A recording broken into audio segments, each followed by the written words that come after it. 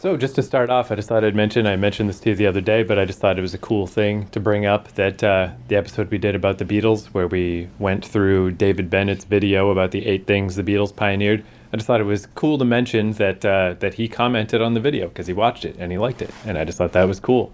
I think that's very cool, too. Yeah, because as I was saying the other day, that video, it's only been up a little bit. It doesn't have a lot of views yet. So for him to have found it, it was almost certainly the YouTube identifying system that tells you when someone's using your stuff, probably alerted him like, hey, someone's using your clips. Go make sure this thing is okay.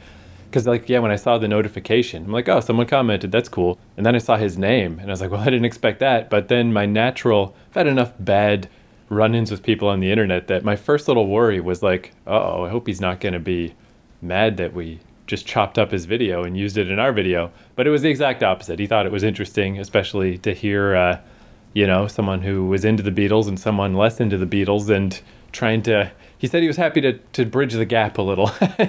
We're happy for him, too. So thank you, David, for listening. Yeah, that was pretty cool.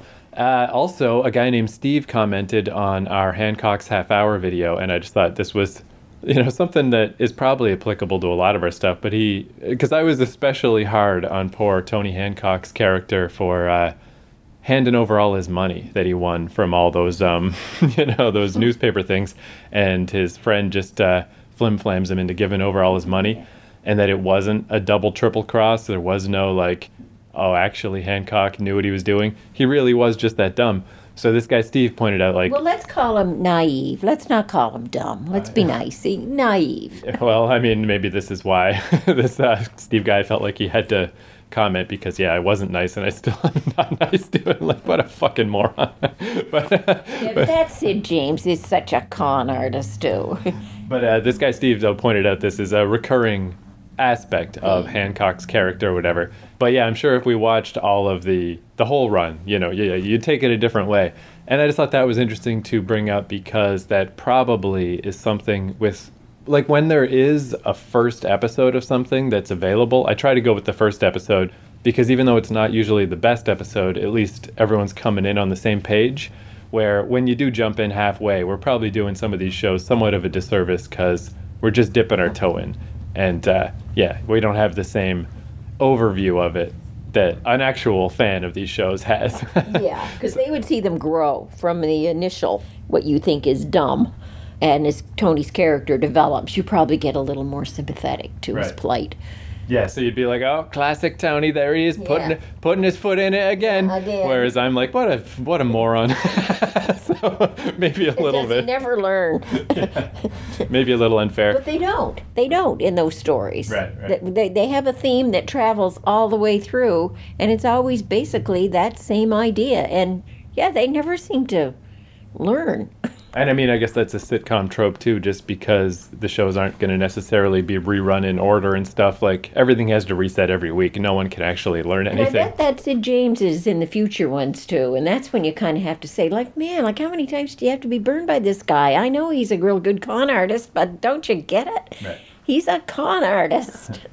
Oh, yeah, I was going to say about that idea of how sitcoms always have to reset every time.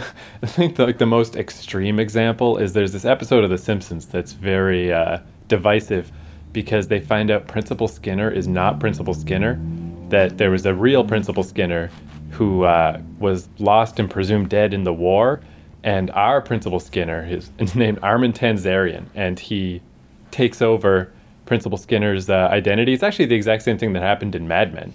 That Don Draper is actually taking the identity of a different... But in The Simpsons, they don't like the real Principal Skinner. He's just not... They just don't like him. He doesn't fit in with the community. So they tie him up and put him on a railroad thing and send him out of town. And then they decree that no one will ever bring this up again under penalty of death. And everyone cheers. So everything's back to normal next week. And it's at that point, you can't get more extreme than that.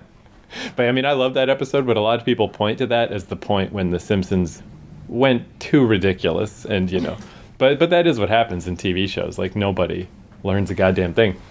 But speaking of not learning a goddamn thing, so I thought for this week, because, I also wanted to mention that guy Steve who commented, he also pointed me in the direction of some other shows like the the team that wrote Hancock's Half Hour, they went on to do other shows, and he pointed those out to me. So they're in the docket, like they're not immediately on my list, but I got them ready to go. So at some point we can explore that. Because I was also telling you the other day how I looked in a little more carefully to Tony Hancock and like, why did Sid James go off to do all these Carry On films and Tony Hancock's nowhere to be seen, and then committed suicide, like 8 years later. And yeah, it was just like real severe alcoholism. Like as you read through his biography, it's like, okay, he had a falling out with Sid James, stopped working with him. He had a falling out with this team of writers, and was never as popular without these people surrounding him. Like he had his dream team, and he kept pushing people away. And by the end, apparently he had just such bad like cirrhosis of the liver or whatever it's called, that doctors were saying like, if you don't quit drinking, you're going to be dead within like 3 months or something. It was that close. And at that point, he was like, well, I'm not going to be able to quit. Are you kidding? And he killed himself. So pretty bleak, pretty sad. But along with that whole bleak tale of like, okay, so Tony went this way, the two writer guys went this way, Sid James went over to the Carry On films, and since I like to just kind of keep the show a little loose of like whatever happened last week, let's move on to next week, and let's just sort of amble around, and generally it sort of works out. So I was like, last week we really did talk about the Carry On films a lot, and I've always heard about them, and I've never seen them. And we've never watched a whole movie. That's a lot longer. We usually just watch shows on this podcast, like a little half hour, maybe an hour-long show. But if you're in for the whole run, why don't we watch a Carry On movie? Because I want to see one. Sure. I haven't seen one for years, so sure. So since this is so long, it's a whole hour and a half, I figure we could split it in half. We'll watch the first 40 minutes, 45. Well, we'll see how deep we get, and then take a break, go get something to eat. And, we'll do our intermission thoughts, and then we'll finish it off separate. So it'll be more like watching two shows instead of a whole long movie. All right, well, get ready for some cornballs. Yeah, so let me tell you what I got, my facts of Carry On, because I did learn. That's one thing I love about all this, is learning about weird random things. So there were 30 Carry On films from 1958 to 1978, and then one revival film in 1992, but that one didn't have a lot of the original cast and no one liked it. So it barely counts, but technically they did one more. And right away, this is where I start getting hit with these weird facts that I didn't know that are interesting. So they said on the wiki page for the Carry On films that the humor is based on the British common tradition of Victorian music halls. So you're like, okay, sure, just different variety show, comedy, probably somewhat bawdy or whatever. But speaking of bawdy, also the tradition of bawdy seaside postcards. Have you ever heard of that shit? Bawdy seaside postcards. Yeah, in fact, I guess I'll bring some up because they're... Okay, well, you always kind of have, when they talk about people going to Brighton, which is on the sea, it's always kind of that there's a lot of, like, shows going on and not real high class. So that's the closest I can come to something like that. And bawdy, we mean B-A-W-D-Y, I presume, right, instead of B-O-D-Y. Right. So yeah, these things, they really are what it says on the tin, bawdy seaside postcards. They started, in these seaside tourist towns, like, hey, buy some postcards, send them home, souvenir type shit. And then just gradually, as part of the array, it's like, well, why don't we, we're on the beach, we got, ladies in swimsuits and stuff, why don't we make some postcards of like, oh, here's the one with the lady on the postcard. And those ones were way more popular, and it became this whole thing. This is another one of these things that probably everybody in England of a certain age knows what these things are, but I never heard of them before. They were so famous, particularly this one guy, Donald McGill. His were really famous. He made 12,000 different postcard designs, sold over 200 million cards in small shops in British seaside towns. Oh, the things people will do for seeing a little bit of skin. Yeah. And then in the 1950s, a bunch of local councils organized a mass cleanup because they're like, these are too bawdy. These aren't appropriate. And it's actually a little bit of a sad story, his story, because he had this like empire going and it just got destroyed by this dumb moral majority nonsense. They kind of remind me of just like the comics that would be in like Playboy magazine or something. Oh, yes. Look at her. Her skirt's flipping up a little bit. Yeah, so I'll just flip through some of them real quick. But it's this type of thing. Yes, the bikini. So yeah, this is just an example of what I'm talking about. But yeah, and just dumb jokes like a lady holding, like a busty lady holding two dogs, and the guy's like, "That's quite a pair you have there, madam." There's just that type of shit. But anyway, so this is kind of where the Carry On type of humor came from. Yeah. But anyway, yeah. But they're a little racy. So yeah, an interesting thing to learn about, because again, I'm sure I'd have anybody to go on there and read those ones. Yeah, the body seaside postcards, and and it's just funny too that's what in the 50s. It's like, we can't have these; we have to get rid of them. But see, that's what I'm saying when people say, "Well, they're going to the seaside," right? And that's what I connect when I'm watching old British shows and they're going to Brighton.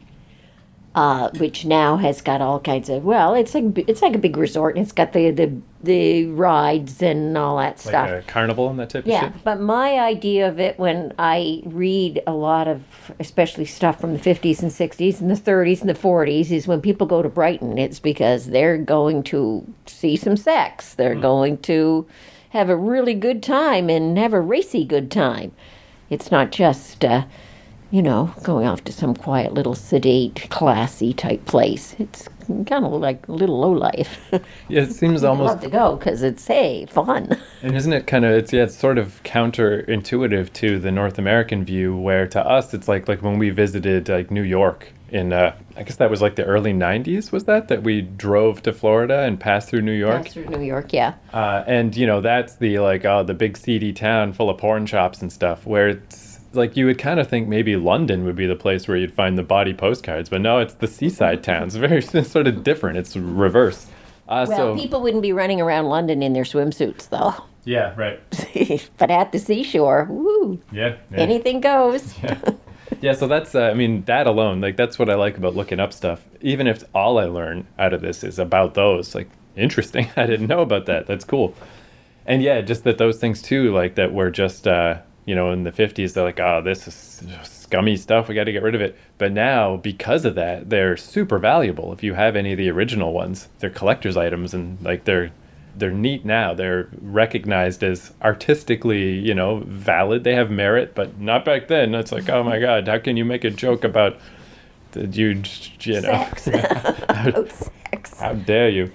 So with the Carry On films, it's the largest number of films of any British film series. Number 2 is James Bond with 25 films. I'm sure James Bond will catch up, though, because James Bond is still going. But yeah, 30 films for Carry On. That's pretty intense. Pretty impressive.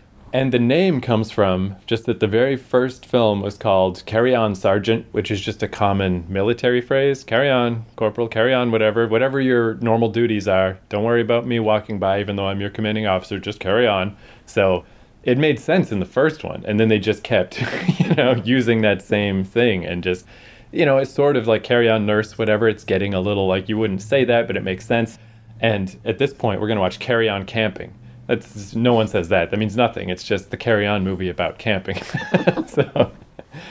Which, speaking of, Carry On Camping, this is from 1969. It's the 17th Carry On film, and the reason I chose this one is I looked up a bunch of different top lists. And this isn't usually the top one, but it's in everybody's top 5. Everyone agrees this is one of the best ones. And it was voted number 1 in, let me see. Oh, it was the most popular film at the box office that year. But they did a survey in the Daily Mirror in 2008, and it was voted the nation's favorite Carry On film. So it's in every critic's list somewhere, and it was voted by the people as the best one. So how bad can it be? And the little bit, I just, looked into this a little bit, make sure it works or whatever, and check it out. And that dude, Sid James, from that we saw last week in Hancock's Half Hour, you know how, I think we've commented before how weird it is in sitcoms that you get the, hilarious character making all the wisecracks, but no one ever laughs and no one ever reacts? The little bit I've seen of these clips of these Carry On films, that guy, Sid James... it's weird where people don't necessarily laugh at his jokes, but he laughs at his own jokes. He's so fucking obnoxious. I guess we'll see if he's like that in this one too, but, Well, he's very much like, when we saw Hancock's Half Hour, he's very much that character in these Carry-Ons, and I suspect that that's him. Right. That is the personality of that man, and he's not really playing a part that is foreign to him. that would make him a great actor. Right. But he plays himself, and he plays himself well, because anything I've ever seen him in, he's that character, and that's why he stands out. As soon as you see him, you say, oh yeah, that's Sid James. Yeah, I did always think, too, it's a little overrated. Like, it's neat when you get people like Gary Oldman that can just be a chameleon and do whatever. But maybe you are only good at one thing. But if you're really good at it, that's fine. Just do that one thing. So I thought, too, I would just run down the names of the top stars, because so many of these movies had the same people. I don't know any of these names, but I thought I'd just run them by you to see if you know any of them ahead of time. So obviously, Sid James, Kenneth Williams. Oh, yes, tall, thin guy, and real effeminate. Okay. Charles Hawtrey. I can't say that one jumps out at me. Joan Sims. Oh, yes, Joan Sims, blonde, heavy set, but kind of always plays this little sexy type. Terry Scott. Terry Scott. No, that name doesn't ring. Hattie Jacques. Oh, Hattie Jakes. Hattie Jakes. Hattie Jakes, big woman, great big woman, who dark hair and always plays kind of the sensible type. She's a sensible type woman, and she's a real foil for Sid James. You can really hear my French school coming through with that, right? Hattie Jacques. Like, there's this really popular thing in the States now. It's like flavored water, but it has no calories, and it's called La Croix. But it's not. They call it LaCroix. And I'm like, okay, I guess neither of those words make sense. We're both ignoring the X, but how do you get LaCroix out of that? Anyway, I thought it was La Croix, but I'm just painfully French. Barbara Windsor. Can't place her. Bernard Breslau. No, can't place him. And Peter Butterworth. No. Still, though, that's not bad. You knew like 3 of them. Probably when I look at them, though, I'll say, oh, that guy. Oh, Right, yeah, yeah, that yeah. guy. Oh, that guy. But I just didn't know their names. Yeah, of course. All right, so yeah, let's watch Carry On Camping, and we'll break halfway through for our midway break thoughts, and then finish it off afterward. Yeah, and the nice thing, too, about these is they all exist, because they were movies, and it's just a lot easier, I think, to keep track of movies that were on film in the first place. So none of these, as far as I know, Well, are as lost. I say, get ready for some cornball, because Yeah. here she comes.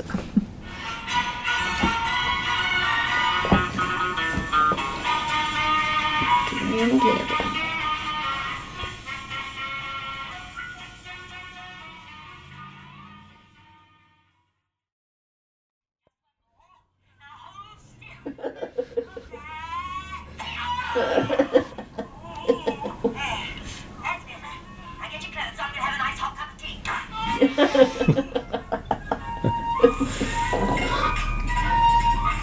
Wait. Oh, don't worry about that. Peter doesn't mind a drop of water.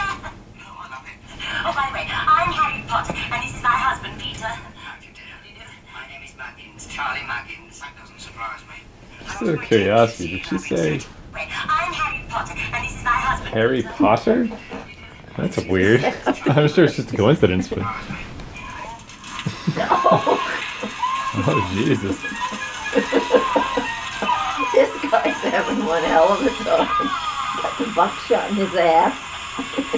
Fire.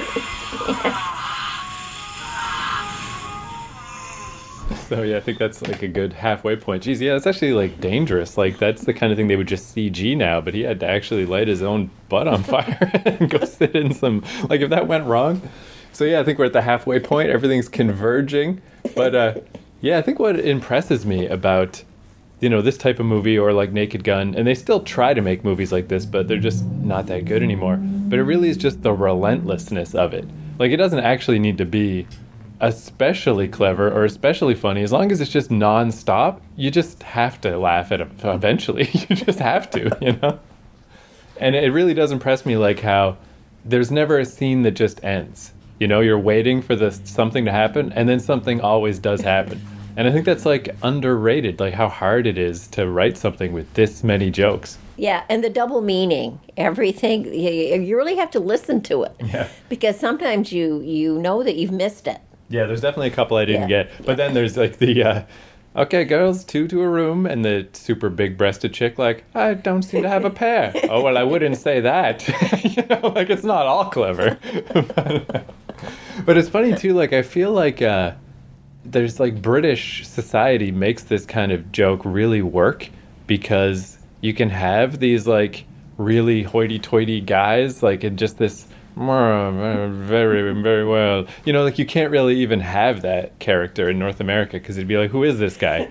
Well, and they don't get hung up on a lot of stuff. Like the opening scene where they were in the movies, and here were all these people very strategically placed so that you never saw their front. You saw tits and ass, but you never saw private parts because they were all just placed just so, moving around.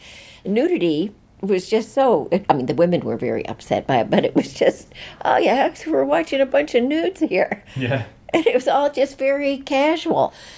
Same thing when you see a car stops and somebody just doesn't get out of a car. There's always some gorgeous looking girl walking down the street with either a very short little pair of shorties on or pants so tight that she could probably had to, pour herself into them. And just little innuendos all the time about sex. And yeah, and it really does kind of build like a little world where either you're a henpecked man or a horn dog man or a sort of battle-axey woman or a super hot chick. And that's kind of it. That's the world. Yeah, that's it. But there's never any real...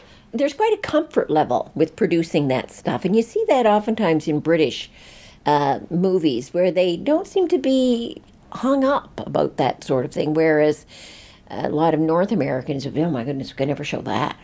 And they're serious about it. These guys say you can never show it, but they're laughing about it and they're joking about it while they're saying that. Yeah, I mean, I know it's well-trod territory, but it is very true that, like, America in particular, what a bizarre version of being puritanical, where it's like, we can't talk about sex, we can't talk about nudity, but everyone's allowed to have a gun and please shoot someone. You know? Like, I know that's a little unfair, but is it? It kind of is how they are. So yeah, it's nice to see just other cultures that feel differently. I also kind of think it's interesting just that late 60s and 70s vibe of even like the nudist movie they're watching at the beginning. So that's the plot. It's just Sid James and his friend are dating these chicks who haven't managed to hook up yet. So he took them to this movie about a nudist camp, and he's like, we're going to take the birds to a nudist camp, and once everyone's nude, things will happen. But even that movie full of like nude people are kind of just like normal people, like relatively normal looking. Because like when I grew up, my era was like the Pam Anderson era, like if you're going to have a movie like this, it's the most super perfect plastic person, with the super breast job and everything is like a cartoon person. Where here it's just like, just some people, they're not bad looking, but they're not like amazing. They're just some naked people. So even that's kind of neat because that just sort of went away. And yeah, I do really like just the obnoxious Sid James joke where then he laughs, but just the stupid shit like the matronly old mother is like, I've got some grave misgivings about you, Sid James. He's just like, I should put some talcum powder on them. And then he like laughs at everyone, but nobody else laughs.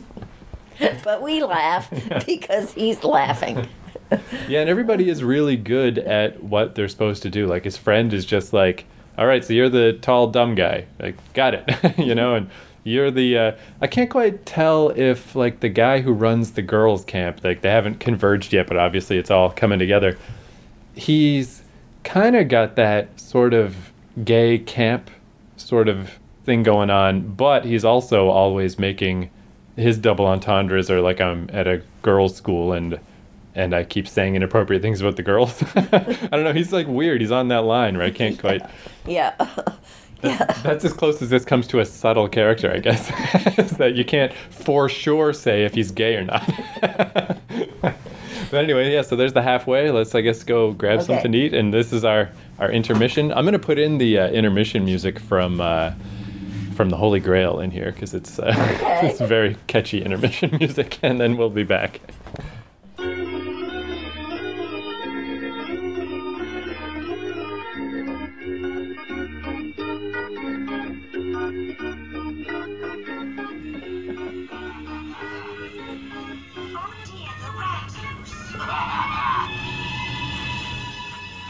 That's not the only one.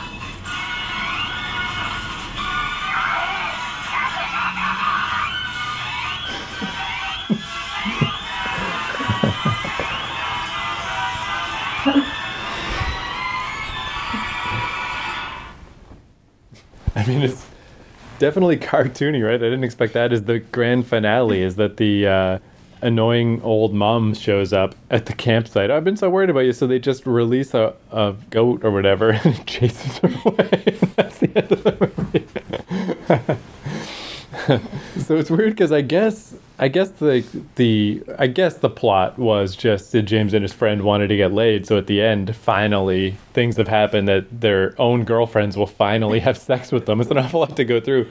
But what else I thought was funny is, because that's kind of the vague plot, but in a way, the only actual plot that happened was like 7 minutes before the movie ended, where next door, in the next field over, there's this big band that sets up and it's fucking shit up for everybody, and they have to arrange this elaborate method where every character from all these disparate storylines comes together to help ruin this festival. Get rid of that hippie party.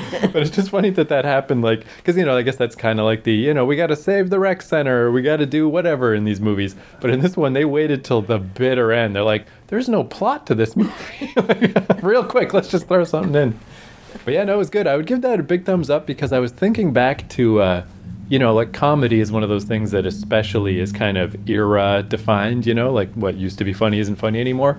And especially once they got to, all the characters are together in this campsite for the second half of the movie. So you've got all the hot girls from the girls' school are at the campsite with Dirty Sid James and his creepy ways. And there's the classic, hole in the shower so you can peek through. So that made me think back to all those, 80s movies, Revenge of the Nerds, say. That's if you go back to it now, it's, a little funny. But it's not that funny. You'll be sitting there for, 20 minutes without laughing, easy. And then if you go back earlier than that, back to the 70s, is Animal House. Animal House is so famous and so not funny. I don't know that there's a single joke in that whole fucking movie. So I always just kind of thought, maybe old comedy just isn't funny. But then you go back 10 more years to this, and we laughed a shit ton of times.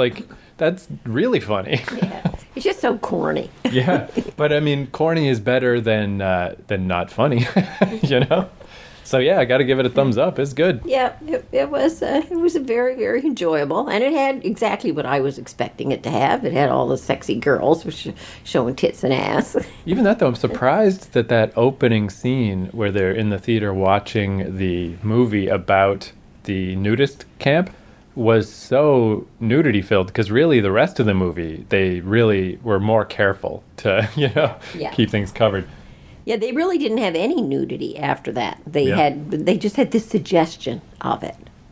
Lots of it. Yeah, so this was a bit strange, but I guess it's a good way too to because I guess you kind of know. Well, that's what's interesting too, is this era was just different.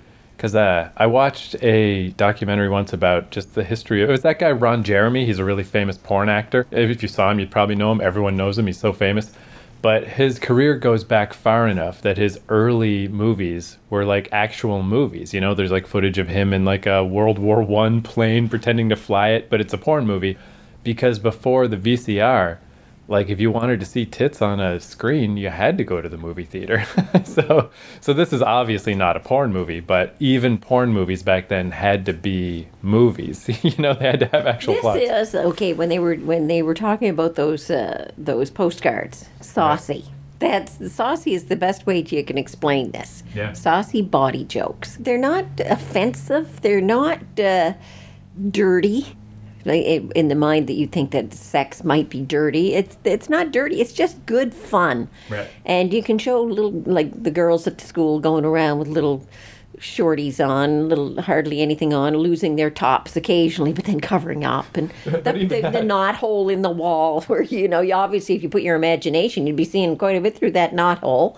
But even that stuff though, the really short shorts and the top flying off, was all that the Babs chick, Barbara whoever. I mean, she's easily in her 30s. She's not they're exploiting some young actress. And it's all done in a sense of good fun. So you don't find it offensive at all. Yeah, it really is. Those postcards come to life. That really was an accurate way to describe it. Because it's all really stereotypical characters. Or I was saying to you as we watched it that Sid James is somewhat like a real person. He's got a one-track mind, but he acts like a human. No one else does. Everyone else is here's your one joke, and you just do that. But yeah, and my favorite guy, I had to look him up just so I'd know. It turns out an easy way to tell which actor is which character is just their name. All of them, it's like it's their first name in real life is always their character's name.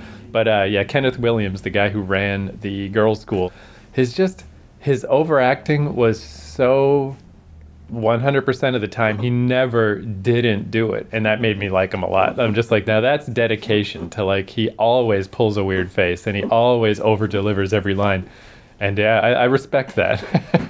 That's good.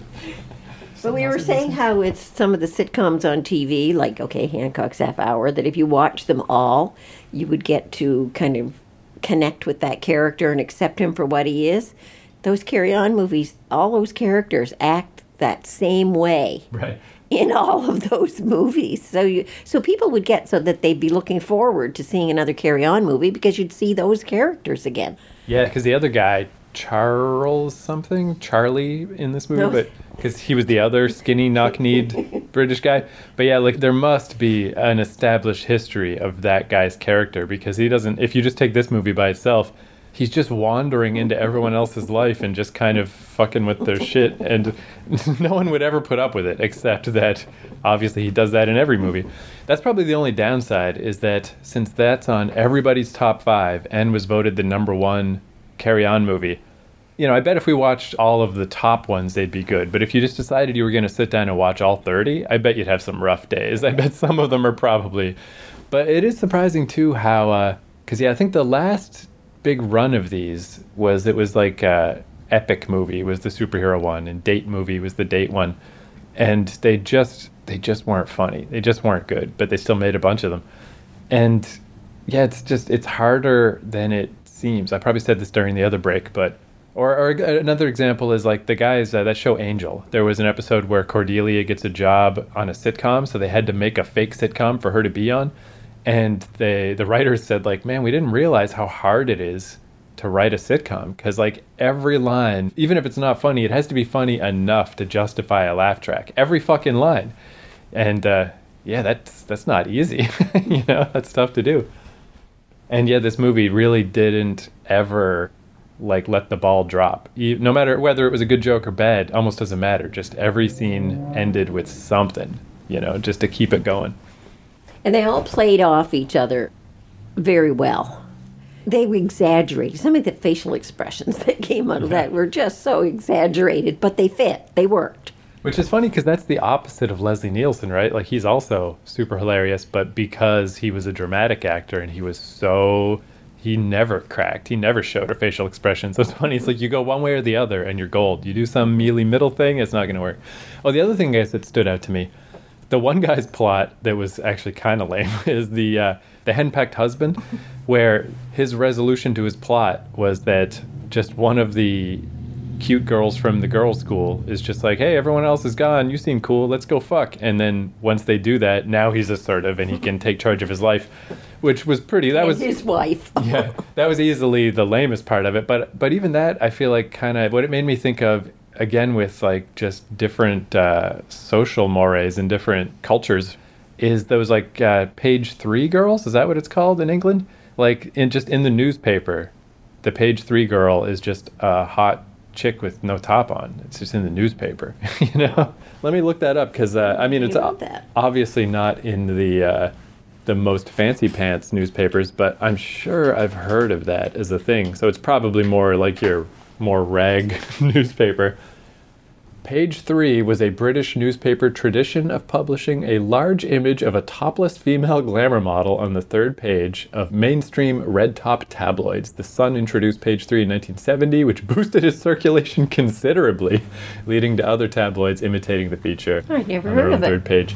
Yeah, again, it's just one of those things that it seems so wild to us, living next door to the puritanical America, that could ever be a thing.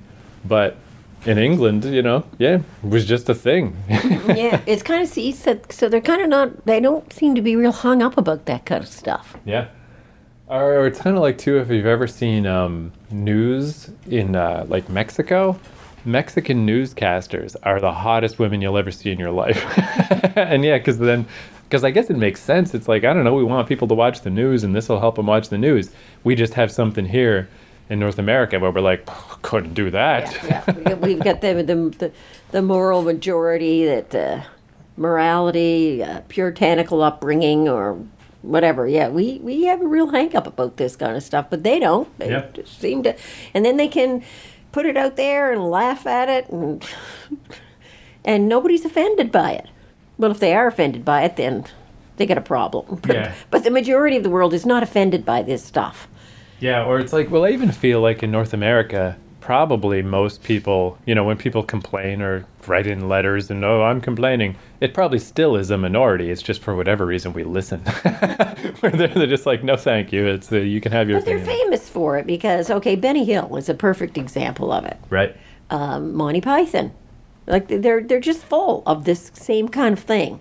Lighthearted, sex sells in it, and they use it to their benefit. Yeah, whereas I guess like with us, it's like maybe that's why like Married with Children was such a revolution here, but that didn't happen till like the mid 80s before we finally had the balls to make a show where people will make a sex joke. Yeah. I mean, they kind of did, I guess, with like Mr. Roper and Three's Company, and like there'd always be, he'd think he'd overhear. What's that? I mean, they kind of had it. But they were starting, but it wasn't as, this is real obvious stuff. Yeah. They just put this right out there, and you take it or leave it. And then I guess, the other thing I would say to complement this is, since we've never watched a whole movie, that's at least twice as long, if not 3-4 times as long as the stuff we usually watch. So I was like, I hope this isn't just a long-ass day where I brought in something that's way too long, but that went by so fast. That was an easy watch, so... Yeah, Carry On. If you happen to be listening to this and you haven't seen them, as I had not, you should go watch them. Because, and like I was saying, like I've delved into a lot of the famous comedy movies of the past. And, it's surprising how often they're just not funny.